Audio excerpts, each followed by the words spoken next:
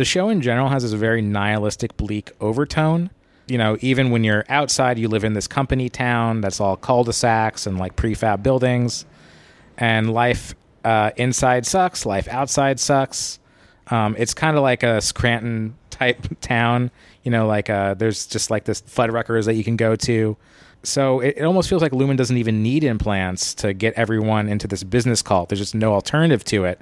And all people have is like conspiring to revolt against Lumon in some way, which I think, you know, in one way it could be read as like, we're all in this together. We have to figure out our commonalities and fight back, like the thing I just quoted.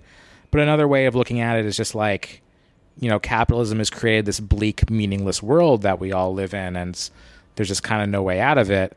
And I think that we both like this show for the same reason that we both liked Don't Look Up, is that even with this bleak reality facing us, we kind of appreciate that that's where people's minds are at. That's where, you know, Ben Stiller or, you know, whoever else worked on this show, like the people that made Don't Look Up, have realized that their ideology has reached a total dead end. That there's no companies like Lumon and Apple and Amazon are not going to make things any better for us. Yeah, I mean, within the milieu of rich dickhead Hollywood, you know, actors, producers, and directors like Ben Stiller and Adam McKay and all these sorts of people, the coolest thing that you can do is make a comment on this, I think. I mean, it would be a lot cooler if you were just a flat-out class warrior and class trader and all that stuff, but that's probably kind of, like, impossible on some level within those people's lives. Like, I'm asking, you know, a lot of a person who his own consciousness has confines.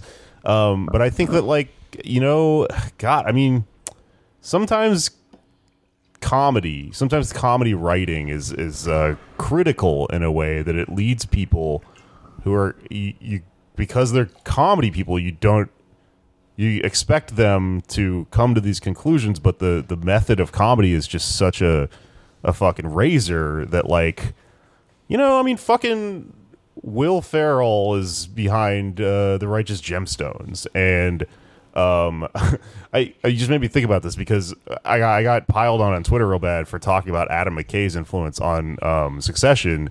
And people said, well, he only directed the pilot and yada, yada, yada. But, like, the thing is, we can only speculate how much influence people have in their various ways if their names are in the credits of these things, because those credit lines get moved around, you know? No one knows actually who wrote a script. Someone just gets to put their name on it because that's part of how the job of, like, entertainment industry works and stuff like that.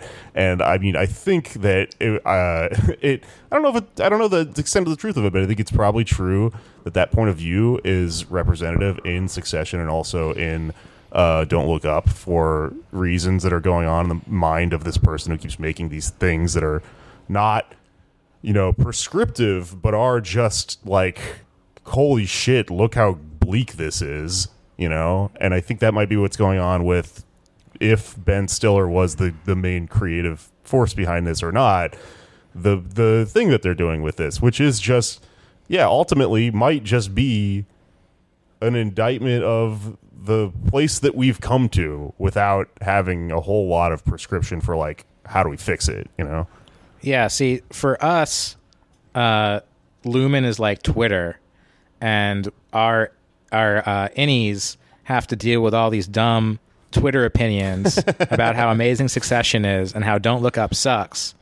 And we're trying to wake everyone up to the truth that it's actually the opposite.